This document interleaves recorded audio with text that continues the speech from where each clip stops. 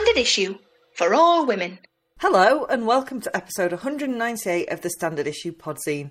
I'm Mickey Noonan, and Frank Sobotka from season 2 of The Wire remains one of the most pathos-ridden characters ever created. I think he's my favourite character in anything, ever. I think he's wonderful. He's so...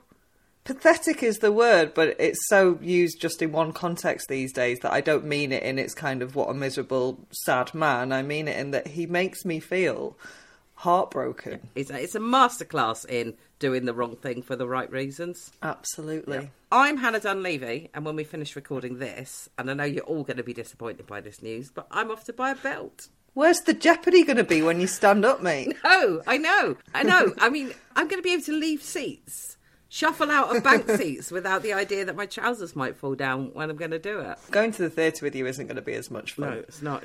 I had an incident in B&Q where I was literally seconds away from them falling down. And I thought, no, I just got to do something about this. I'm such an odd shape because I seem to be midway between sizes so that permanently they're either jeans cut me in half or they fall down when I walk.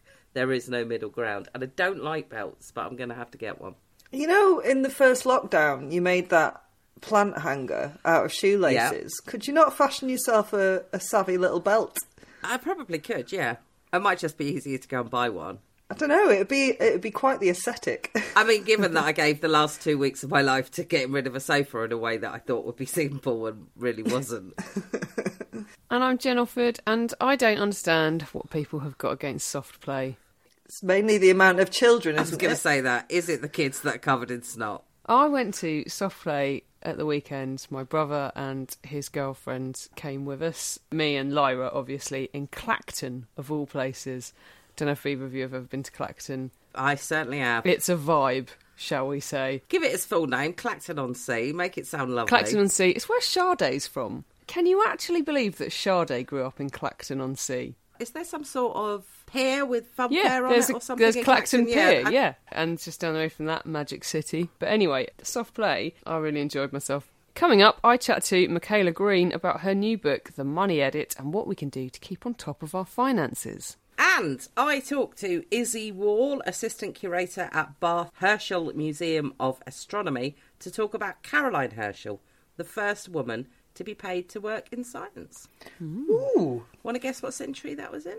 The 18th. This century? No, last century. The 20th century. Yeah, that seems like the logical answer. In fact, it was the 1700s. Oh, amazing work, Caroline. In Jenny Off the Blocks, there's a new #1 in town, and in Rated or Dated, we ask, was it edgy, Kev?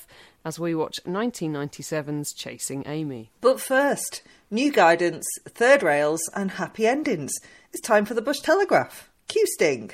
Bush Telegraph. Welcome to the Bush Telegraph, where we'll decide what's fundamentally trivial. Thank you very much. Someone allowed Jacob Rees-Mogg to do some talking again. Yeah, and it turns out, Mickey, we're making a fuss over nothing. I am assuming this is about the parties that were held during lockdown while people were not able to see loved ones who were dying or say goodbye to people because they were following the rules, whereas our shower in power were not.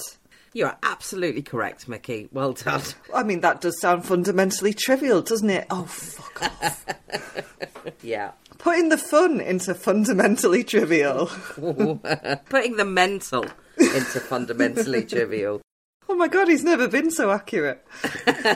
Anyway, over in the Noonan's household, it turns out I may as well have put a load of cash in a bin and set fire to it with all the events I've missed in the past 7 days thanks to COVID. And yeah, that would probably have still been a cheaper way of heating our flat than the crippling new energy tariffs. Mm-hmm. But while I was gutted to miss a Glasgow gig from the Twilight Sad, one of my favourite bands, that's been postponed since April 2020, I do feel grateful to have COVID when it's much less deadly, and I'm as bolstered against it as a human can be. Really fucking grateful. Because while I still feel like a shovel full of piping hot shite, COVID... She doesn't look that bad, people. Can I just interrupt and say that? That's why we're friends, because she's a really good liar. That's not true. You're a shit liar. But yeah, regardless of how I sound and look, COVID is less dangerous for most of us now. The most of us bit is key. People who are clinically vulnerable remain clinically vulnerable and woefully underserved by government advice. An infection can still land some people in hospital, particularly those with weakened immune systems or underlying health conditions. And there is, of course, the question of long COVID, with currently precious few answers. Because reports of the pandemic being over have been greatly exaggerated. In fact, as new guidance came into play as of the start of the month, neatly coinciding with the government scrapping free COVID testing in England, cases have hit a record high, with almost 5 million people estimated to be infected. God, way to make me feel not special, eh? Take that, COVID! Oh, wait, no.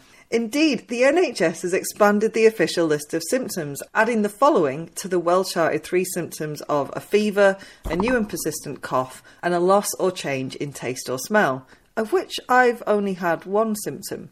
The new bad boys are shortness of breath, feeling tired or exhausted, aching body, headache, sore throat, blocked or runny nose, loss of appetite, diarrhoea, feeling sick or being sick, of which I've had like 7 out of 9, although for a while I did just think they correlated with being a woman of 45. Absolutely. Yeah. Under new guidance, kids who test positive for COVID are advised to self-isolate for just 3 days rather than 5, while adults who test positive are advised to stay at home for 5 days, but should also avoid people who might be clinically vulnerable for 10 days after their first positive test. And we all know that it's really easy to spot people who are clinically vulnerable just in the street and out and about on public transport, right?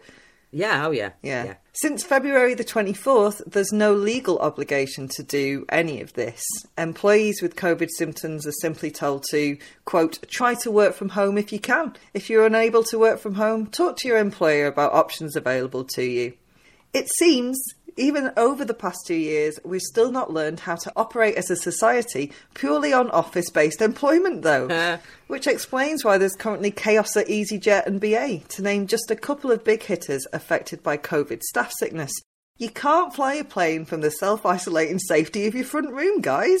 Who knew? I mean, it's a wake-up call for all of us, Hannah. What's more, and I mentioned this in the Bush Telegram, but it stands mentioning again, results of shop-bought lateral flow tests, and I picked up a pack of 5 for £9.80 from Boots, currently cannot be registered on the government or NHS websites, which feels like a massive flaw, no? I'm just going to do a lot of that. It's just making me jealous because that is too much for my lungs at the moment. Look, I'm no epidemiologist or mathematician, but it seems to me that all of that means the rates of infection that get reported aren't going to match the number of people actually with COVID. Well done for getting through that. Thanks, I need a lie down. With your shortness of breath and your diarrhea. Mate, it's all happening all at once. Oh, it's like a sewer in here. Please distract me. So, you know what I was thinking, Mickey? Go on. It's been a while since I've made people furious with my views, so I've decided to grab hold of one of feminism's third rails. Are you in? I'm always in. OK then, be prepared for your hair to get frizzled. The war in Ukraine continues to horrify, and while all human life is going on there, there is one story that hasn't had a great deal of attention from the media, and as this is a feminist podcast, I think we ought to give it some. Mm-hmm. And that is the plight of women trapped in the country because they are acting as surrogate mothers for overseas clients. Yeah. And, of course, the plight of the babies they have given birth to or are about to. Yeah. Paid surrogacy is legal in Ukraine, meaning when the child is born, the woman giving birth is not registered on the birth certificate. The prospective new parents or parent are. Meaning it's a pretty simple procedure in terms of legal issues to get the child out of the country and back to their new parents' home country where the rest of the paperwork can be done. Mm-hmm. Whether it's a pretty simple procedure medically, well, I'm guessing that, like all pregnancies, it works on a case-by-case basis. And whether it is simple morally, where's that rail? Let me grab hold of it. Now, there are plenty of people who object to surrogacy because they think science shouldn't interfere with nature's plan or God's plan, or they believe a child should have 2 parents and one should be a man and one should be a woman. And needless to say, I've got no time for any of that nonsense. Nope. I have a lot more time for the argument based in feminist and class analysis that says that the power dynamic between a woman using her womb to pay her way and the people who can afford to pay her for that puts her at a permanent disadvantage.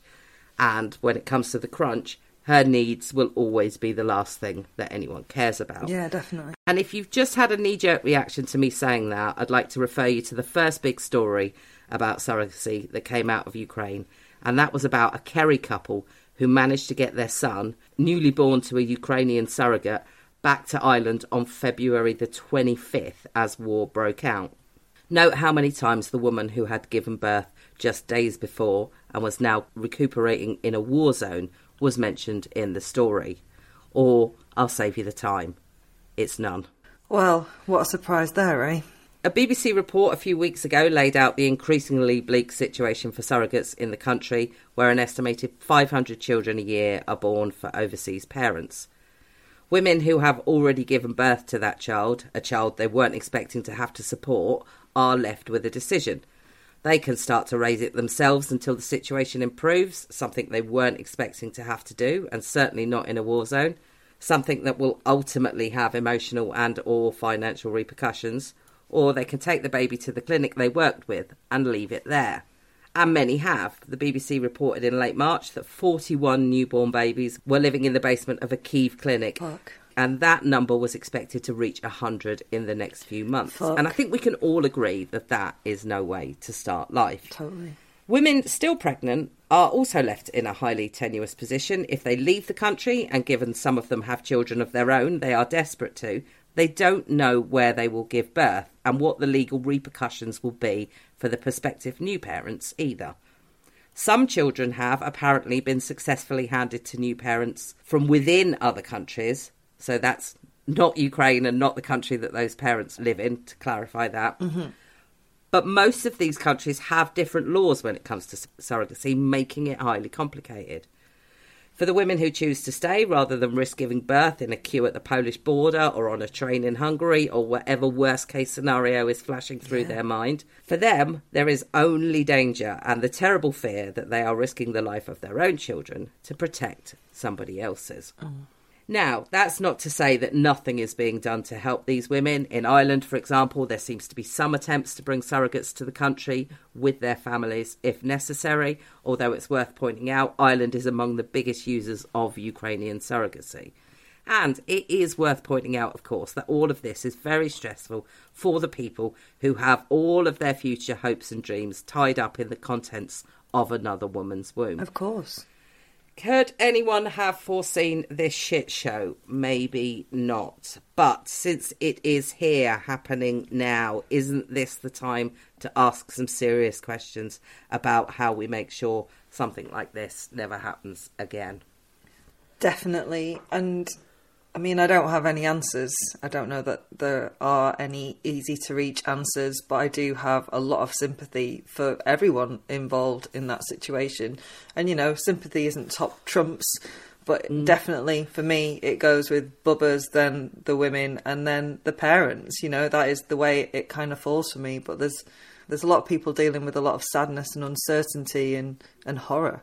Yeah, I mean, my sympathy goes to people primarily who are in a war zone. Yeah, totally. I mean, it's terrible. And genuinely, I don't know. I know that the conversation, like I say, it is a conversation that people get very angry if you have. People will say, if you say you're not on board with surrogacy fully as an idea, there is often a suggestion that that comes from homophobia, because lots of men use surrogates, lots of gay couples use surrogates, and undoubtedly for some people who object to it, it is homophobia that is their objection. But, you know, you look at this and you think, okay, so this is a war. How often do wars happen? Well, we don't know what's going to happen in the future. Natural disaster hitting Ukraine would have had the same effect. Another meltdown at Chernobyl would have had the same effect. There's a transactional attitude towards a part of someone's body, a part of a woman's body, then it's always going to be hugely complicated and vulnerable to these kinds of situations, more vulnerable to these kind of situations. And I know it's not simple, because people will say, just why don't you just adopt, or why don't you just foster? And I offered to become a foster carer about 5 years ago, not because I was desperate for children, but just because I felt like there was something I could give children who needed somewhere to live. And I was told that basically I couldn't do it and have a full-time job. And I pointed out to them that without a full-time job, I couldn't afford to do it. So it isn't always as simple as, well, why don't you just take on one of the many children that need a home? It's not always that simple. There are hoops that you need to jump through, and for good reason. But not everybody can jump through those hoops either financially, or perhaps they've got something in their past that is going to look bad to an adoption agency. But to most people, that's in the past, that's done. So, yeah, it's hard. But the way it's working clearly doesn't work, because this has happened. It has happened. Yeah, I mean, I don't know that you'll know the answer to this, so it's probably not for the podcast. But obviously, like, Ukraine was a war zone in 2014. Like, there must have been a similar thing then, right? If it is the go-to place. I think the reason is because most sort of, in the same way that a lot of places here, you know, high-end agencies will run out of London. Certainly where I run my surrogacy agency from. So Kyiv is a long way from, like, you know, Crimea and those places, so it probably felt safe. But who knows? If you're desperate, if you're a couple, you live in Manchester, Dublin, Paris, whatever, and you're desperate, and someone suggests the Ukraine to you, I'm imagining that the agency that you go through that will make money out of you, whether or not they told you there was a risk that there would be a war coming in Ukraine, I'd be surprised if they did. Perhaps the answer is that those places have to be better. Yeah, and the contracts need to be just like even more watertight about stuff like this. Yeah, have a sort of a disaster plan written into them. I absolutely think like it is such a feminist issue, and it is maybe worth reminding people, because a lot of people donned the Handmaid's Tale garb to go and fight for abortion rights, which obviously is healthcare and absolutely need to be fought for. They are, you know, women's right to autonomy over their own bodies. But The Handmaid's Tale is about surrogates. It's about farming women to have children. So there's always going to be conflicts of morals and like interests and clash of interests. And I think, it needs looking into so that everyone involved in that transaction is safe and as looked after. Yeah, agreed. So, Mickey, Russian Doll is finally coming back for a second series. Whoop, whoop, whoop, whoop, whoop, whoop. Oh, she's fit. And I know that's not the point, but she's so lovely. And if that's not good enough news for you, although I just seen it kind of was. Anyway, have some more. Researchers at Frequency Therapeutics, a company that grew out of MIT, that's Massachusetts Institute of Technology for people who don't know, has developed a drug which stimulates the growth of hair cells in the inner ear. So what? I hear you say, well, I say here, but as you know, that is actually quite a big problem for me. Well, the reason we should be excited about having hairy inner ears is because that's how we actually hear. And things like age, loud noises, certain medical drugs damage those hairs, causing hearing loss. But Frequency's first clinical trial saw statistically significant improvements in speech perception. That's the ability to hear and understand what it is that's being said, or identify, rather than just, I know they're talking, but I don't know what they're saying, which is currently what the situation I have in one of my ears is. Anyway, they saw improvements after just one injection, with some responses lasting nearly 2 years. More studies are being done, so this is very much a case of more news as it happens, but I have to say this seems positive. That is excellent news. You had me at Russian Doll, and then you made it even better. No word on whether it makes monkeys more intelligent yet, though, but fingers crossed. Let's hope so. Come on, monkey overlords. More news next week. Well, you have equal pay, but, you know, they're not equal, are they? Sexism of the week. It's that time of the week where I'm faced with decisions. We've got Richard Madeley on Good Morning Britain asking, how exactly is rape a weapon of war? Seriously, just fuck off and do some research, shitbird. And will somebody please rescue Judy? I just don't know how that woman does it. Richard Madeley should be used as a weapon of war. He is a Put weapon. him on telly in Russia 24 hours a day until they break. Then we've got Louis C.K. just casually picking up a Grammy for Sincerely Louis C.K. His first special since those sexual misconduct allegations he admitted were true. Will nobody think of the powerful men whose careers have been damaged by women speaking out about being assaulted by powerful men? I mean, it won't fucking take long. The Hollywood Reporter used the headline, Louis C.K. wins Grammy for first special since sexual misconduct allegations, which, as our pal Liz Buckley pointed out on Twitter, is quite a specific category, but with a lot of competition. And then we've got a Sexism of the Week with a happy ending for women.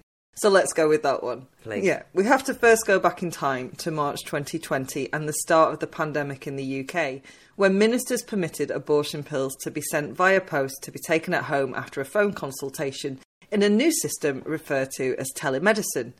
These measures allowed women and pregnant people to end a pregnancy within the privacy and comfort of their own home. They were also of particular benefit to those who struggle to attend face-to-face appointments, including those in abusive relationships, those with caring responsibilities, and those without transport. But obviously, there's only so much privacy, comfort, consideration, and healthcare women should be afforded, am I right? Nay, deserve. Many would say. So the measures were, thanks to the government, due to cease on March the 25th.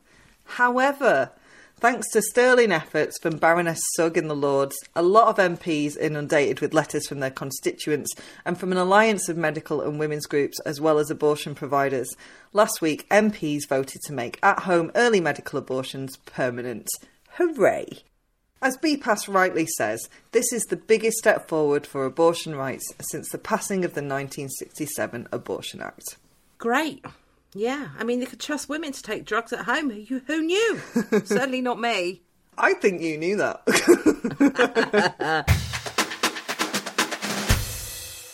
I'm joined by Michaela Green, chartered financial planner, podcast host, and author of the new book, The Money Edit. Hello, Michaela. How are you today?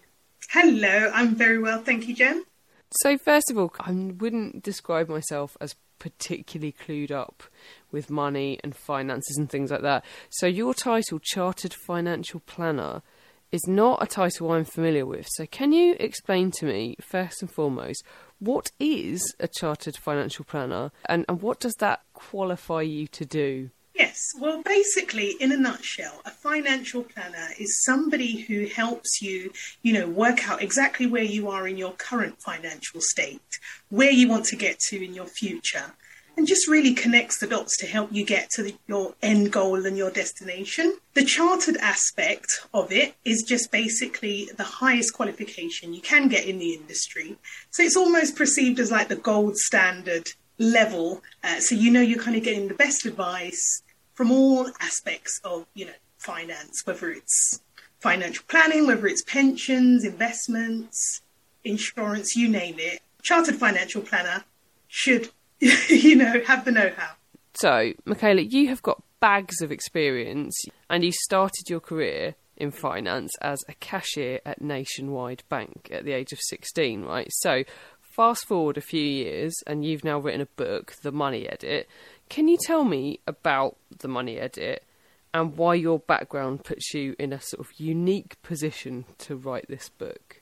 The Money Edit is a no blame, no shame guide to taking control of your financial future and taking control of your money, which I find many people struggle with in one way or the other. But it's something that many people also want to get to grips with. So it's almost like the fill in the gap in terms of giving people the financial confidence they need and the clarity to either take control of their money or take their control to the next level. And that's what the book aims to do. It really takes you through that journey from the basics of finance and financial literacy, which is really important, right till where you get to that point in life where you think, well, I've got this and I've got that. What do I do next? I might have bought a property. How do I then, elevate from there? And so it covers all of those aspects. In terms of what you mentioned, me starting at 16, I suppose my route was unconventional. Most financial planners don't start off from grassroots and kind of work their way up right to the top. So that really taught me the ins and outs of many of the issues people face on different levels. From a cashier, I would experience a lot more different struggles. I think we all face some form of issues with money, whether it's something that's happened in the past or whether it's preventing you from something in the future. The Money Edit is really just something that opens up the world of financial planning to everyone because it should be accessible to everyone, which is my view. Yeah, so I mean, I've read that you think that this kind of stuff should be taught in schools, really, and I absolutely agree with you. I'd certainly, I went off to university when I was 19, never had to manage a budget before, got myself in absolutely shitloads of debt, which I never cleared. It got worse when I was like a young person living in London, and it took me until my early 30s to sort of sort it out. And I absolutely agree with you that it is something that we should definitely have more information about when we're younger. I just wondered, given that is so abundantly obvious and clear, that it was, in our benefits to better understand how to control our finances, why do you think we don't get taught about it? It was something that, the government wanted to roll out at one point. And this was going a couple of years back now, because it's always been a thing, why is money and finance not taught in schools? I suppose we have those aspects of learning about money, but it doesn't go into the depths that actually helps people in reality when they go off on their own and they've got to manage their own money. So it was rolled out, and the issue was many of the teachers lacked confidence in terms of teaching students how to manage money. And I think this is where the issue came in. And it's like, well, actually, we need somebody who really understands about money to then teach the students. And this is where the issue has come about, because there's just not enough financial advisors in the UK to launch out something like that. And so, yes, it needs to be put in place. But again, I want to bring it back to, yes, it should be taught in schools, but let's not just leave it to the schools. Let parents get empowered, so parents can empower their children as young as you can. Teach children about managing money. And that way, those things that you implement from a young age, it helps when you go into that adult life and you go off on your own to university. The kind of basic steps to follow. So it's kind of issues like that, because there is no real right or wrong way to manage money. But it's important that we have some form of understanding. The subtitle of the book is Your No Shame, No Blame Guide to Taking Control of Your Money. We've talked to people on the podcast before, and I know that I find money a bit of a difficult thing to get my head round, and other people obviously do as well, but I find the word shame quite interesting. Do you think there is a sort of element of shame or embarrassment almost about money that kind of prevents us from having the conversations we need to have? Absolutely. I feel that people feel ashamed and embarrassed about their finances, and especially even opening up with, the people that's closest to them, like their spouse or their friends or parents and other family members. I find when there are situations where people are open with money, it has had much better outcomes, And so I am always encouraging people, speak more openly about money, because that's the best way to overcome that feeling of shame. Because it's almost as if, you feel like you're going to be judged for your own personal finances. But what I find is that many people overthink and they think of the worst.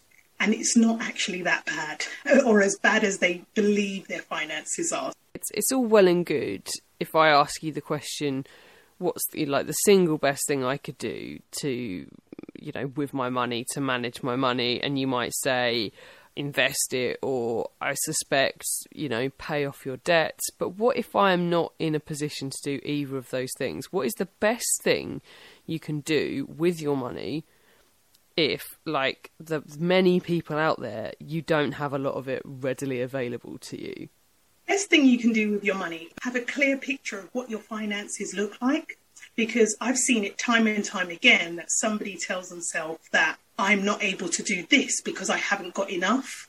But when we do look into the finances, actually they do, so I think have a clear picture of your current financial situation, and what that means is like understanding what your income is, if it fluctuates, what's the average of your income, understanding and analysing your spending, and looking at some of the areas where you spend and thinking, do I really want to spend as much in X, Y, and Z on takeouts, or do I really want to spend so much on socialising? And then I think the next step is really looking at what your goals are. So depending on what goals you've got in mind, that will help bring you back to square one where you are in your current situation, and help you understand what you need to do with your finances in order to help you achieve those goals. So a lot of planning is very goal orientated. And I think, having that clear picture exactly of what your finances looks like now and what you want it to look like is a big game changer. I suppose also, maybe you don't have money to put to one side, but having a better picture of your income, your expenditure, your budget can help you from overspending as well, right? Yes, it can help you from overspending, and also sometimes it could give you that motivation you need to provide some form of additional income, because, budgeting is not always about spending less. It also could be about earning more as well. I want to talk to you a little bit about property, if that's all right. Obviously, the property market as things stand is difficult. It's difficult to get on the old ladder, as they say. And I bought a share in a shared ownership flat in 2018. And, when you're single as well, it's very, very hard to manage. Now, we've heard some stuff recently, some high-profile names, shall we say, saying things like, well, you just got to stop eating smashed avocado on toast, or you've got to stop going out with your mates, or whatever. There are much bigger forces at play here than any of us can really have much influence over. And I fundamentally reject the idea that I didn't get on the property ladder until I was 35 because I ate too many avocados. I don't even really like them, Michaela. I don't like the texture. They're weird. It's time that I admitted that to myself. I'm going to stop pretending. Anyway, so what are the kind of things that people can do to kind of clean up their finances a bit, or make themselves appear more, attractive to lenders, possibly? Yes, so I want to touch upon the avocado part, okay. because I think it is, it's really strict and it's really tough on, and I think that's where some of the shame, comes in, which I've mentioned in the book, just telling somebody, you should completely stop that, because the truth is we've still got to live, we still want to enjoy things, but I think it should still all be within reason. So you might still continue to do your socialising. If you like a takeout, you'll keep doing that. But it's all about saying, okay, but I'm spending, £250 on socialising. And even if I shave it down a bit and I reduce that to maybe 150, that's an extra £100 I can put towards, my savings on a monthly basis. It might mean, going out one less night, but what it means is that you still get to do the things you enjoy, as well as making sure you're contributing to your future. So I think it's about analysing the savings, your expenses, and looking at things like that. Because another important aspect of that is, when you do come to take out a mortgage, they will analyse your expenses. So if you don't do it, they're going to do it, and they will nitpick at all these things that you have, especially if there's anything excessive. As much as possible, keep your expenses as low as possible, within reason, without you too much affecting your standard of living and also your enjoyable life. In terms of trying to get a mortgage, it really depends on your current situation. But what I would say is that you definitely want to seek out as much help as possible. And again, this is another part of the aspect of being open about money. Sometimes it might be, I'm not going to say, because not always parents have the funds available to help children. But in actual fact, Bank of Mum and Dad, I believe, is like the third top lender on the market. And so it might be worth, speaking with mum and dad, seeing if there's any options for them to help there, or other friends or family members. So then the other second thing you could do is find out schemes available to you, especially if you're a first-time buyer. Like, you mentioned you've taken up a shared ownership property. It means that you're able to get on the property ladder at an affordable amount. And then you've got other government schemes like the Help to Buy, where they help you with a 20% deposit. So it's about seeking out those options. You have another one where you can club together with friends as well. So it might be that, if you have a good friend that you work well with, then it better be a good friend, because if you, joining parties with them, that you can kind of trust them really financially. But that's another option. I think you want to be exploring all of these things, because for many, buying a property outright generally that's a huge sum for people to, save like a £30,000 deposit in, say, for instance. It's a huge amount for many people to put together. But again, I have seen that with going through your finances, having that clear view, being committed, it can be done, and it has been done many of times when people think that it's not possible. The date on which we're talking, this morning Rishi Sunak has delivered his spring statement, and we're nationally and globally, it must be said, going through a bit of a hard time right now in terms of finances. So I wondered if you could explain to me, what is our best bet for future-proofing our finances or just weathering this immediate storm? Inflation is rising, and for many it is quite a scary time, and rightfully so, because we've got many of things increasing. It's not just food, it's fuel, the whole cost of living, basically. And to a certain degree, many other experts have mentioned there's nothing more you can do, it's outside of our control. A lot of it has come down to lack of manufacturing productions and also the recent events with Ukraine. There's many factors that come into place, which doesn't make it easy. But as much as possible, now more than ever, I've sung about it quite a lot on this podcast, but having a clear view of what your finances is. You'll be surprised how many people don't look into these things and just understand where you're spending, get rid of anything that is not used. They say as Brits, we waste £8 billion on unused apps and just little things, because it all adds up. It all adds up. These £10, £20 apps sometimes that you sign up for, or even the free trials that you sign up for, and then it's taking money out without you realising. A huge part of the rising costs, what people are facing, is energy. So with the energy, it's a matter of trying to be as energy efficient as possible. And there are some things in the budget around government providing zero VAT for individuals for solar panels and things like that. But those things are costly as well to get installed. And the return's not as huge. So yes, that's a benefit, I suppose. But again, in reality, how much people will be able to install solar panels on their properties, who knows? But I think if we can try and be as energy efficient as possible, and it might sound like the obvious, but the things like turning off the lights, reducing how much time you boil in the kettle, filling the washing machine. It's just constantly reminding yourself, because a lot of the time we do take these things for granted. But now we are at a situation where things are peaking. It's more than ever to just really hone in and control on that. Going back with the energy prices as well, comparing the markets, going on the comparisons, absolutely finding out the cheapest energy provider that you can.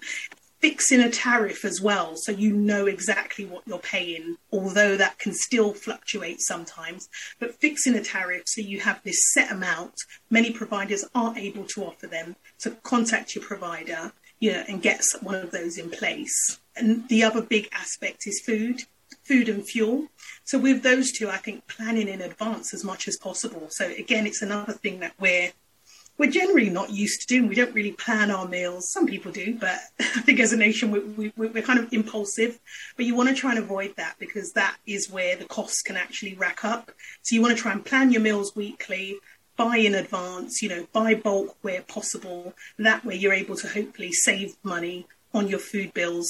With the fuel, the same thing with the fuel, you planning in advance, because you want to find as well the gas station that's got the cheapest fuel, or petrol or diesel.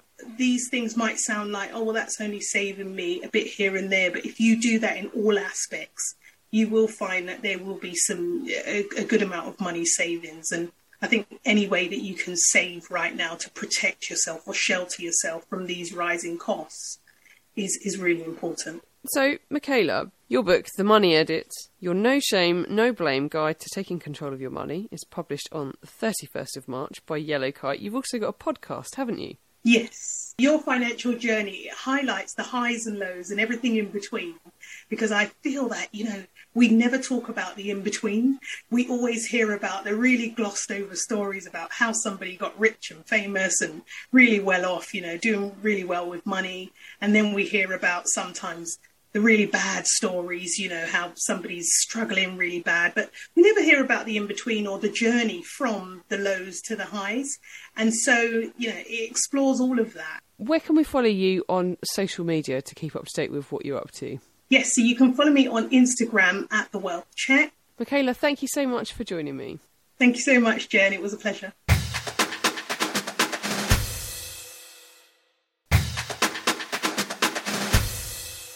Hi, Hannah here. I am joined by Izzy Wall, Assistant Curator at the Herschel Museum of Astronomy in Bath. Thank you very much for joining us, Isabel. Hi. Maybe we could start with you telling us what the Herschel Museum is and why you are in Bath. The Herschel Museum of Astronomy was the site where the amateur astronomer William Herschel discovered the planet Uranus. He was a musician living in Bath. He was originally from Hanover, which is now Germany, and he'd come over to Bath working as a professional musician and was interested in astronomy and made his own telescopes and was doing systematic sweeps of the night sky in his garden. And he stumbled across this object, which he thought was a nebulous star or possibly a comet. But after further observation and conversation with other astronomers, it was finally identified as a planet. And it was the first planet to have been discovered since ancient times. So all the others up to Saturn had been discovered by the ancient Greeks or Babylonians that were known about, whereas Uranus was the first one to be discovered in modern times, and you need to look through a telescope to be able to identify it as well. So that's why we're here. Great. Now, we're not here to talk about William, interesting though he is. We're here to talk about his sister, Caroline. Now, Caroline Herschel, the first woman to earn money from science, the first winner of the Royal Astronomical Society Gold Award, which was in 1828, wasn't won by another woman till 1996. Now, I'm quoting all this like I know it, when in fact, until I saw a press release from you, I had never even heard of Caroline Herschel. And I find that quite surprising, as we've had lots of women in science talking about women, hidden women in science. And, we've had a lot of historians talking about hidden women in history. I feel slightly better that I watched a talk by Dr. Sheila Canini, who you might know. She worked at the Royal Astronomical Society. She said she had never heard of her until she started working there. So I do feel a bit better. Why has history really obscured Caroline's history? I don't know, possibly because Caroline herself didn't consider herself as a pioneer. She very much considered herself as an assistant to her brother, despite the fact that she was an observer in her own right, and she discovered 8 comets and about 14 nebulae and created incredible catalogues of stars from her brother's sweeps. So I think she was very humble and very grateful to her brother, who brought her over to England, because she was essentially a servant for her family. She got smallpox and typhus as a child and survived, but they deemed her not pretty enough to get married. So they weren't a rich family, they were quite poor. So she was kind of allocated as servant to the household, and William took her out of that household and brought her to Bath to be a singer. And then when astronomy took over, she became his assistant. And looking through all of her kind of notes, it's all very deferential to him. And it's not to say she wasn't proud of it. She was very proud of her accomplishments, but yeah, she didn't shout about it. And I think probably because of her brother and how famous he was, he gets talked about, that she doesn't. And even at the museum, it used to be the William Herschel Museum and the William Herschel Society. That has now changed, and we are very keen, and it's one of our priorities, to shout about Caroline more, because she was as much part of the story, and William wouldn't have accomplished as much without her, because whilst he was doing the observing, looking at the telescopes, she would be sat at a table in the house nearby, writing down all his observations. She'd be making all the calculations. She'd be checking with the different star catalogues. So she'd be kind of scribing all of it. Then the next morning, because it was happening in the middle of the night, next morning, she would sit down and make a fair copy of it, and she'd check it all, and she was meticulous. And the catalogues and the deep sky surveys that William carried out wouldn't have been what they became, and wouldn't have been so successful without her. So I think it's she's kind of gotten hidden in her brother's shadow. But at the time, she was acknowledged. She was respected I was just about by to ask that. the Yeah. other astronomers. Yeah. Yeah, well, I was wondering what contemporaneous sort of opinions of her were.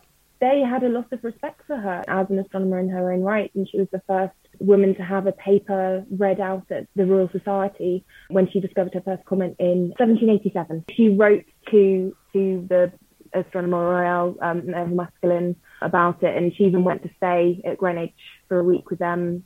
So yeah, she was respected by the other astronomers and thought highly of at the time.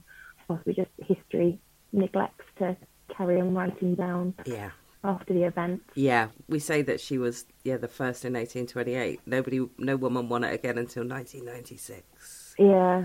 Am I right in thinking that she could win an award from the Royal Why do I struggle with that word so much? I think it's a fear that I might say astrological. The Royal Astronomical Society, but she couldn't be a member? At the time, so she was made honorary member of the Royal Astronomical Society in 1835 alongside Mary Somerville, but the next one wasn't until the late 19th century. So she did become an honorary member a bit later on. But it was actually her nephew, John, that set up the Royal Astronomical Society as well. Really? Yeah, what a bird. Well, I would be livid with my nephew if he did that to me. Yeah, so he was one of the founding members of the society, and William was its first president, although he died very, very soon afterwards. So yeah, it's a little bit embarrassing, but yeah, it was took that long for her to be acknowledged. Now, you mentioned she had smallpox. This is the second interview I've done that includes something about smallpox in as many days. Not something that comes up regularly, normally. She was tiny, physically tiny, wasn't she? Yes. Because 4'3". 4'3". I mean, I'm 5 foot and I'm pretty tiny. So, yeah 4'3" is incredible. And you would think that having those two diseases, in childhood would have had a long-term effect on her. Well, life. that was a long-term effect. So it was because of her typhus that stunted her growth. Nonetheless, she lived to 96. She was 97. 97? 97. She was nearly 98. She died a few months before her 98th birthday. She was a phenomenally strong woman. It is incredible to think that most people don't survive smallpox. A lot of people don't survive it. And a lot of people don't survive typhus either. So there was an incident one evening when they were observing. The telescope was massive and was held up with various pulleys and these like big meat hook things in the ground to hold it down. And she slipped and fell and impaled herself on one of these meat hooks, essentially. Oh my God. And it was only when her brother was telling her to hurry up because she was going around to move the telescope or something. She was like, I need help. And only then he hurried down, but it was a little while before he did. And two of the workmen, and they were very squeamish and couldn't do anything. So she had to kind of remove herself from the meat hook, leaving quite a lot of her, about a pound of flesh behind her. And then, it took like over 6 weeks to get over it. And she survived that. And like that kind of injury with infection would very easily kill someone in those days. And what she had to say for it is that at least she didn't inconvenience her brother because it was cloudy for the rest of the night. So he wouldn't have been able to do any observing anyway. So yeah, she survived that. And, wow. And 18th century life was not easy. And she was not from a rich family at all. They were quite poor. Her father was a band member in the Hanoverian Guards, but he was in the army. And they didn't have very much at all. So it wasn't like she was living this privileged lifestyle. She was one tough woman, and I'm in awe of it. Yeah, me too. I had to put a new pair of shoes on the other day, and they rubbed, and you would have thought I'd lost a leg with the drama I made of it. I sent photographs of it to people. Give me sympathy. It really hurts. She was also German. What was it like to be German in the 1800s in the UK? It helped that the king was also German. So she didn't know any English when she arrived. She got taught English by her brother William, and after 6 weeks was sent off to the market on her own to buy the food for the family. Her other brother Alexander actually snuck behind, like kept an eye on her behind her to make sure she was all right. But she didn't know that at the time. George III was also the Electorate of Hanover. I think probably it was better being German than French. Yeah, at that the time, yeah. At that time, so there were links. There were more links with Germany than Britain. I think possibly being French at that time would have been a bit more difficult, seeing as we were at war with them for the majority of it. Yeah. Unfortunately, I can't really say much on that with a great deal of knowledge. What you can tell me about with a great deal of knowledge is who came to see her, because you have made a recent acquisition, haven't you, which is her guest book. Yes, it had actually been at the museum on loan for the last 16 years, but the lender had got to the point where he wanted to sell it, and he very graciously offered us the chance to buy it instead of going to auction, which we're very grateful for, because when things go to auction, they tend to go skyrocket in price. And sometimes go abroad as well. Yes, and that was kind of our main worry, was the fact that if this item went to auction, it might go abroad or might go into private hands, and we very much wanted to keep it with public access. So it is a visitor book. Caroline started recording the visitors that came to see William after his discovery. The various people came to visit him as soon as he'd made it, but she made a note. She wrote that, I couldn't remember who, the idea about writing down the visitors only came up in 1782 or 3. We hadn't thought to write them down, and so it was a visitor book that she wrote from 1783 to 1792. It's the first of a series of visitor books. There are more. It goes on later than that, but this volume goes up to 1782, writing from Datchet near Windsor and Observatory House in Slough, where they moved. So when they left Bath, they first moved to Datchet and then to Slough, where they were based for the rest of their lives. And it records the King and Queen coming to visit, various members of the royal family, foreign dignitaries, various ambassadors, all sorts of eminent scientists and astronomers from all over Europe, North America and the UK, but also celebrities. So Joseph Haydn paid a visit when he was visiting England, although didn't actually meet William Herschel. He was off somewhere else at the time. Fanny Burney is mentioned in there, along with Sheridan. So all sorts of really interesting people came to visit. Yeah, that's incredible, isn't it? Yeah.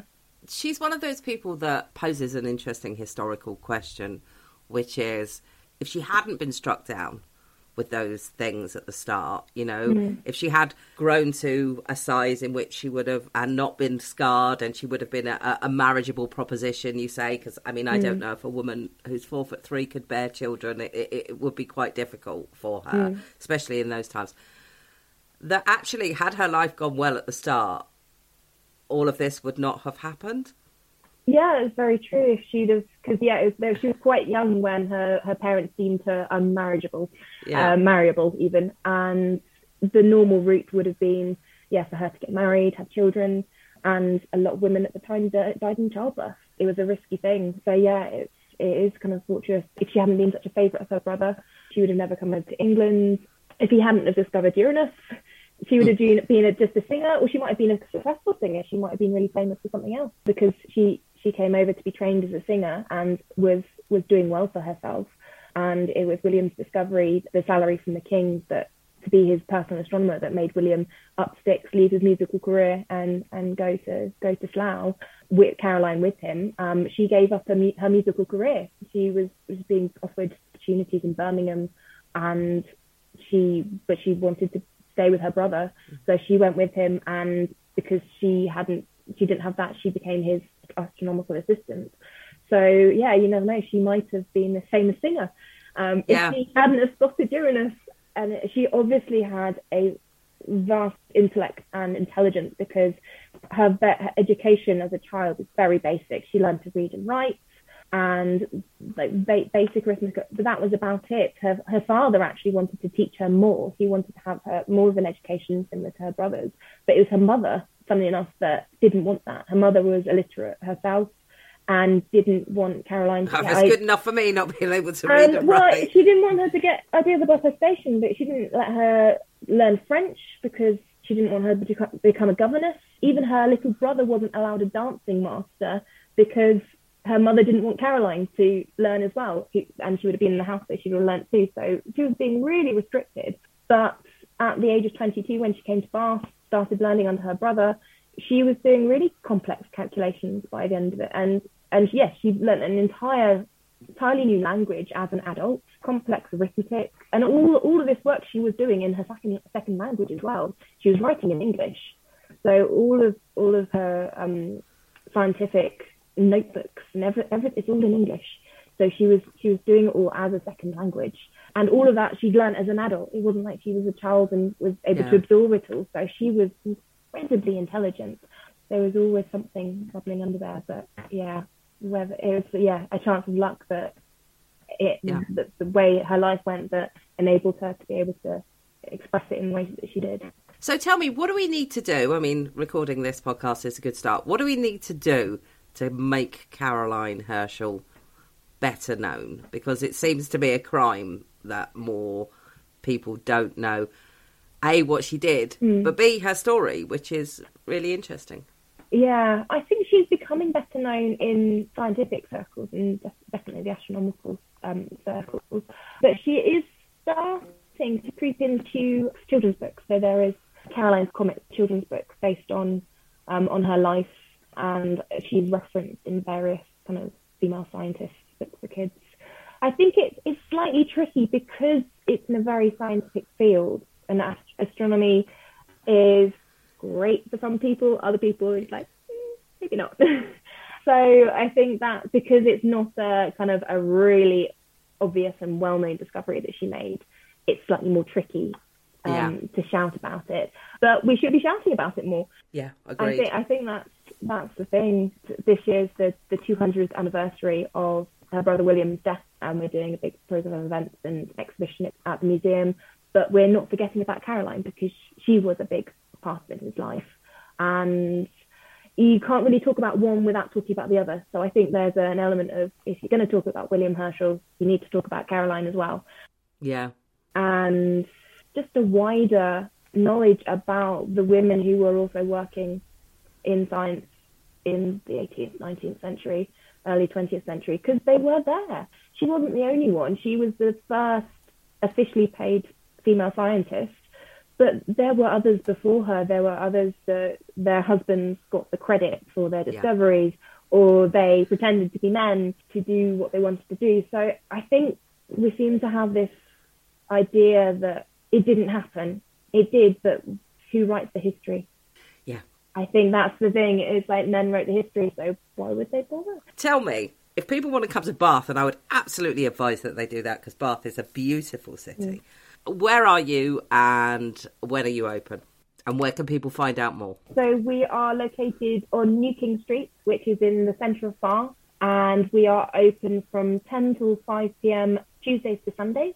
They can find out more about us on our website, herschelmuseum.org.uk, or Googling us, which should come up as top search term on Google if you type in Herschel Museum. And yes, we are commemorating and celebrating William Herschel and Caroline Herschel's life on the 200th anniversary of his death this year. We will be having an exhibition celebrating both astronomers later on in the year, and we're running a whole programme of events with various partners from around the country, which can all be found out on our website. So do check out. And we're even running observing sessions throughout the year at the museum. So we work closely with the Bath Astronomers, who are a local amateur astronomy group. They jokingly say they were established in 1781, which was when William discovered Uranus. So they're claiming him as their first member. They come and do observing sessions with us in the evenings, and some solar observing sessions, which we run on a Sunday. So there'll be several throughout the year, and you can find out about those on our website. And they're really, really interesting, because they're great at explaining astronomy and observing to the most novice astronomer, including me, because I didn't know anything about astronomy when I started working here, and now I know a little bit more. Thank you so much for your time, Izzy. This has been brilliant. That's all right. You play ball like a girl! Go on, do one, kid.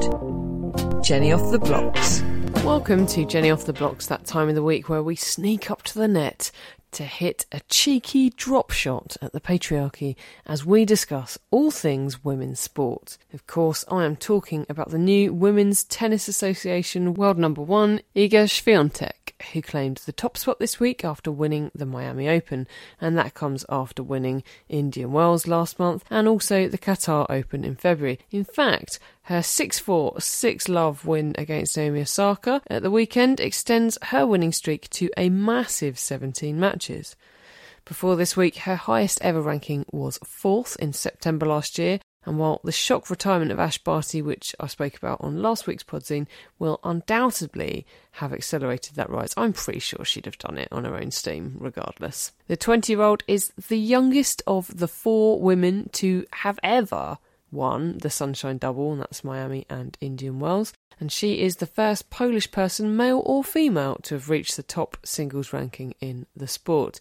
She's a dab hand on the clay, a dab foot, perhaps? And having already won the French Open aged 19 back in 2020, she'll certainly be one to watch come May. Good news for former number one Naomi Osaka as well, although she did miss out on the title. She'd slipped down the rankings after missing a couple of big tournaments, and she's now boosted back up within the top 50 at number 35. Okay, I'm going to deliver a classic shit sandwich here, which is, after talking about the England cricket team being rubbish for weeks, only for them to bounce back and make it to the final to defend their title in the World Cup, alas, they lost it. And Australia beat them by 71 runs in the end, but they did ever so well to get there after a really difficult run of results, and Nat Siver ended up regaining the number one all-rounder ranking in one-day international cricket, so it's not all bad. In fact, Siver herself took 2 centuries in the tournament, including in the final. Look, I've absolutely missold myself here. That wasn't a shit sandwich at all.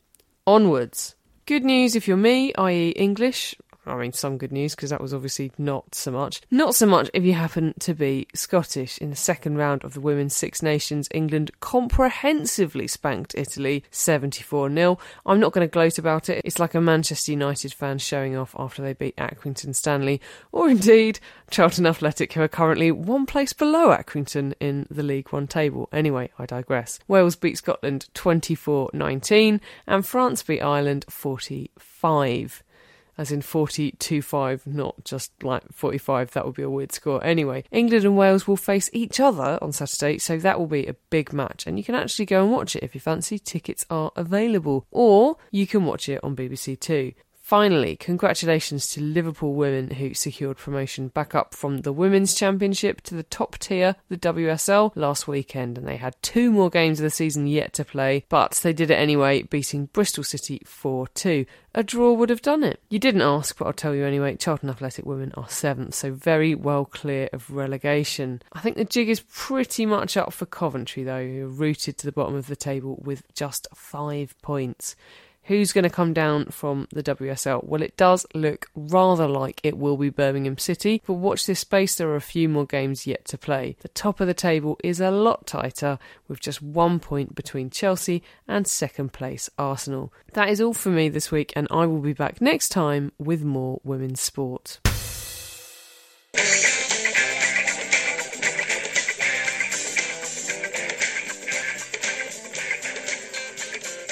Welcome to What the Actual Fuck Did I Just Sit Through? Jen, what film that we watched this week led to the renaming of this section? This week, we watched 1997's Chasing Amy, the third instalment of 90s, I'm saying this with bunny ears by the way, a super cool dude / prolific peddler of student drama du jour, Kevin Smith's View Askewniverse series. As with the other films in the series, it features recurring characters Jay and Silent Bob and takes place in and around the New Jersey area. What makes them a series apart from that? Well, lots of sequels and reboots by the looks of things, but who knows? Let's look at the plot. To be honest, this isn't going to take very long. Right. Bezzy mates Holden McNeil and Banky Edwards, played by Ben Affleck and Jason Lee, are the co-creators of a successful comic book series, Blunt Man and Chronic, inspired by stoner duo Jay and Silent Bob. They meet fellow comic book artiste Alyssa Jones, played by Joey Lauren Adams, at some sort of Comic-Con event, and Holden is immediately smitten. But wait, she's gay. so his feelings are, alas, unrequited. The pair hang out, he falls in love with her, she's initially annoyed when he tells her, but decides she's in love with him too, and they get together. It's all lovely stuff, but Banky, who is a total bellend if we're honest, is put out because she's stealing his best friend. Poor old Banky. Well, it's his time to shine when he finds out some intelligence about Alyssa's past sexual encounters, which included, shock horror, some men. Holden thought he was the first man to conquer her, as it were, and his ego takes a beating. To be fair, his ego must have been massive to have even attempted to get away with that goatee beard. But, you know, so I will say his ego probably needed a bit of a crushing. But anyway, you can imagine what happens next. He has a big barney with Alyssa about what a total slut bag she's been. I think he actually says slut. I can't fully remember. I've blocked a lot of it out. She's obviously pretty pissed off and he mopes because he feels sexually inferior. Smith inserts himself in the role of Christ as Silent Bob, who, as ever, opens his mouth at the last minute to opine some earth-shattering wisdom. And Holden interprets that as, why don't I ask Banky and Alyssa for a threesome? It's the only way to get out of this pickle. There's no other way. There's none. No. It's the only way. Alyssa dumps him romantically, Banky dumps him professionally, everyone cries, everyone sort of makes up the end. Do you think that's a fair summary of events? I think it was too kind. Okay. Smith had something of a cult following in the kind of 90s, early 2000s period, a kind of safe space for stoners, misfits and comic book nerds, though Smith himself has said he was not, in fact, a stoner. I did not enjoy this the first time I watched it in the 90s, but mostly because I found it boring. Watching it now, I could see what Smith was trying to do, but in so many ways, and I'm not keeping my powder dry here, he fell very short of the mark. But the film did do well. It made a box office total of over $12 million from a budget of $250,000, having initially been played at only 3 cinemas in the US on its opening weekend, eventually showing in almost 500 cinemas a couple of weeks later and moving into the US box office top 10.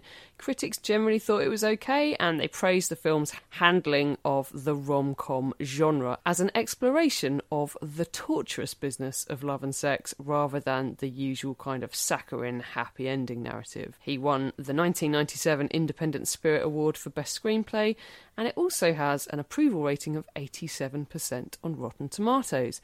However, it was not well received in all quarters, and it is pretty obvious to see why now. One of the criticisms was of what was described as a heterosexual conversion narrative, and I can think of a few more off the top of my head besides that. However, on that particular point, in 2021, John Oliver sort of hit the nail on the head, really, when he said of the film, set aside the notion that any lesbian could be magically turned straight if the right guy comes along. What's extra offensive in hindsight is the idea that that guy would be Ben Affleck. He's got a really wet mouth, it's unnerving. The beard and the hair combo, I don't know where to start. It's something else. Anyway, fair's fair to Smith.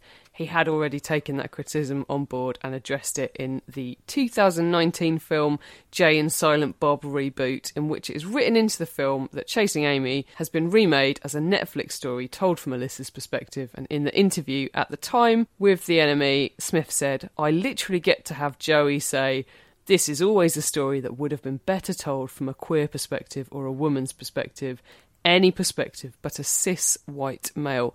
As Alyssa is seen in the film with the girlfriend who we see her with at the end of Chasing Amy, he says it completely reframes that narrative. Anyway, I assume you've both seen this before. Is that a correct assumption? Yes. I hadn't seen it before. Had you not? Okay, No. all right. So let's start with the big fat elephant in the room. How offensive it is by modern standards. Hannah, you've seen it before. Do you remember thinking it was as dodgy as it is the first time you saw it? Well, yes. I mean, the interesting thing is both Mick and I have read an article in BuzzFeed which contradicts almost everything you've said there by saying that actually Chasing Amy's way ahead of its time by talking about how fluid sexual attraction is. And I found that mad. And I don't necessarily agree that it has to be told from a queer perspective because, you know, lots of men do get obsessed with lesbians. And so, you know, if you want to tell it from their opinion. But yeah, it's massively offensive. I get that Banky is supposed to be a homophobe, but he doesn't need to say the F word and the D word as many times as he does. It is super offensive from that point of view. And again, Ben Affleck, his character Holden, he goes with that, oh, you're a slag line, you know, basically, which maybe he would have said that in a temper fit and all of that. But then she gets to respond to him at a pitch that I actually couldn't hear. It was like fucking supersonic. I don't know what her great argument back to him was because I didn't hear it. So I'm a bit confused because I also think it's really sexist. And again, it's sexism that's like not just done once or twice. It's really fucking hammered home how sexist this film is. As I said, that is one thing that is offensive about it, but I think there's so much more that is offensive than just that. So at the time, yes, I did think it was, because I didn't at all. I think I maybe thought, I don't know. I think I was about 15, 16 when I watched this, and I just thought it was fucking dull because it was a load of people just wanging on about their feelings in a bit of a Dawson's Creek way. I'm not sure I would have compared it to Dawson's because obviously Dawson's is very pure in comparison. Like, the only thing I could say in its defence is that I think we are supposed to think that Holden is an idiot, basically, and that he's a victim of like societal pressures on men and male anxiety about their own sexuality, and I think those are points sort of worth making. I just think the execution of it is on so many levels so offensive. Mick, what do you... It hates women so hard. It absolutely hates women. Women are there solely for the male gaze, to be hated on, objectified or fucked, and it hates lesbians even harder because they've got boundaries that mean they don't want dick, right? It is packed with homophobia. And it is basically just a 2 hour long, 2 hours as well, Jen. We know how we feel about these movies. It shouldn't be this long. Pepe the Frog gif. It feels very incel. And when Holden apologises at the end, he does it by writing a comic about her, using her actual name without her consent. And I think it's implied that her being in his comic is what has made her sales go up at the second Comic-Con. It's just absolutely outrageous. If this had been a physical DVD I was watching, I'd have set fire to it. I hated it so hard.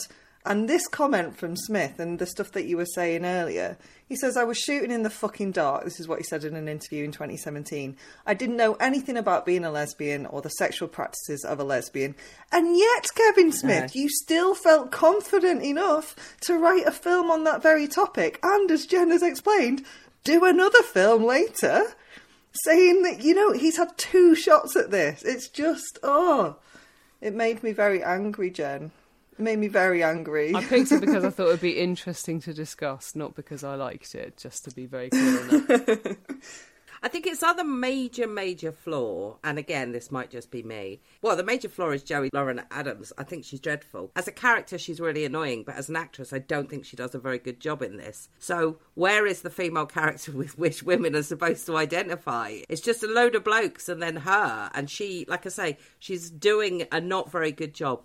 Interestingly, he and her were an item at the time, which... I think sometimes when you get men that direct their girlfriends, you think, oh, yeah, you failed to realise here that the rest of the world isn't in love with her quite as much as you are. And they're not going to forgive her a not great performance. I don't think she's awful in it, but I don't love any of them in it. I watched it with my mum as well, which was a bit uncomfortable at times. But I think the thing is exactly as you said, Mickey. It's very, all of the women in it, well, the one woman in it, and the, you know, uncredited lesbians or in the club or whatever, is very male gazy. And I think the thing about her and the reason why you can't relate to it as a woman is because she's just manic pixie dream girl trope, isn't she? She's like completely that. Oh, she's a woman who makes comics and she's a bit unattainable because she's gay. It's just like, okay. Is she, though? It's not for women. That's it, though. It's not for women, is it? That's why there were no relatable women in it, because it's written by a man in his mid-20s having some sort of wank fantasy. Yeah, well, exactly that. I thought the stuff about race was really... The stuff at the beginning, Hooper, played by Dwight Yule at the beginning, I don't think you get to write that as a straight white man. I really don't. Just have your black character pulling out a gun, yeah? Like, for no reason. I know it's a joke, but I don't think you get to make that joke if you're Kevin Smith. I wish Kevin Smith hadn't thought he could write this film at all, Jen, so we can say that we're in agreement here. Although, I will say again, something I disagree with. You said you don't think anyone's good in this. I actually think Jason Lee's spectacularly good in this. Oh, really? Because he's very, very good at one thing, and that's what he's doing in this, which is sarcastic, shouty, angry man. I mean, the fact his character is dislikable. It's interesting that he's one of the few, at this point, I think this was maybe only the second acting job he'd ever had, and he's way better than everybody else who's a proper actor in it. So that maybe tells you all you Can need I to ask know. you both a question about Banky? Yeah. So the line we're fed to explain his horrific behaviour and horrific homophobia, I can't actually express how hard I hated that, because it's just appalling and constant and awful. But is that he is actually a closeted gay man. That's the theory. Did either of you two believe that? No, not at all. And I think also, I don't think it is uncommon for people, male or female, to take a bit of umbrage sometimes when their best mate, who they previously spent all their time with, gets together with someone else and they have less time for them. I think that's quite normal We stuff. talk about it in the forthcoming episode of Flicking, where we watch Bridesmaids. So absolutely, yeah, I totally agree with you. And actually, in Banky's defence, he might not be saying it in the right way, but at the start, when he says, "What you doing? She's a lesbian," he's got a good fucking point. Yeah. He has a really good point. If you want to be friends with her, be friends with her, but don't fucking sexually harass her. And that's the other thing, isn't it? It's that Alyssa isn't a lesbian. Alyssa is bisexual or pansexual. It's not kind of given a label. But if she's that from the off, there's no drama. There's no will they, won't they. So actually, she missells herself. Not that she should be having to sell herself to men at all, but do you know what I mean? She sort of is missold as a lesbian when actually her sexuality is different to that. So yeah, it's just all based on a freaking lie as well. Yeah, there was nothing redeeming about this film apart from the fact it ended. I think the thread about Holden being insecure about his sexuality is a valid topic to explore, and I think it actually is, in a way, ahead of its time, in that the argument is don't slut shame, basically. Like, she's being slut shamed and the film is saying that is wrong. So I do think in that respect maybe it is a little bit ahead of its time. I would accept that. But I think the execution of it, as I said, is so bad and so offensive on so many levels. And you're absolutely right. Like, the monologue, Banky, about, like, going down on women, you're watching it and you're like, I can see what you're trying to do, but actually, like, he does just sound like an incel. Like, he really does just sound like an incel. It's horrible. And that's it, that point you just made, that, yeah, that is an interesting sort of topic worthy of exploration, and, like, maybe ahead of its time, that you're not supposed to slut shame, but blimey, doesn't it have fun slut shaming? It really enjoys doing it before it goes, but we shouldn't do that. It really enjoys doing it, and that to me makes it feel disingenuous. Does anybody like any other Kevin Smith films? Just out of interest. I mean, I was a teenager at the time, so like I really liked Mallrats when I watched it. I don't know how I would feel about it now, because it is probably like 20 years since I last saw it, but I loved it when I watched it. I thought it was hilarious. I thought Jay and Silent Bob were hilarious, but they are Jay is so misogynist. Like, the language is appalling. And it is funny the way Smith does insert himself in this role, where he gets to come along at the end. And I think he does it in all of them, doesn't he? Where he like says nothing and then he says something deeply profound. And he's very much a one-trick pony, isn't he? Like all of the films. I actually like Clark's. Like Dogma as well. No, I love Dogma because it takes the piss out of the Catholic Church, and it's got George Carlin and Chris Rock in it. So yeah, I mean, Dogma I think is fun. Clark's is, because that's his first one. It's impressive that it exists. I have to say, it is one of those films, a bit like Reservoir Dogs or 24/7 or any of those films that someone just went out and made by themselves for virtually nothing. That is really impressive. And having worked in a shop as a teenager, you know, you do hate all customers, and so it's quite accurate. But yeah, the ones in the middle I haven't got a huge amount of time for. I haven't seen any other Kevin Smith films, and it may or may not surprise you to find out that I'm not going to seek them out. Somebody bought me this on video, on VHS. Can I set fire to it? So guys, surprise me. Rated or dated? Mickey? Dated. Yeah. Dated. I agree with you. Dated should be incinerated. There you go. It's a new category. New category. Whose turn is it next? Mickey, it must be you. It's me, and it's just me and thee watching it as well, Jen, along with the listener, if you would care to join us. We are going to watch 1977's Three Women. I don't even know what that is. It's a Robert Altman, so, you know, the auteur. I look forward to listening.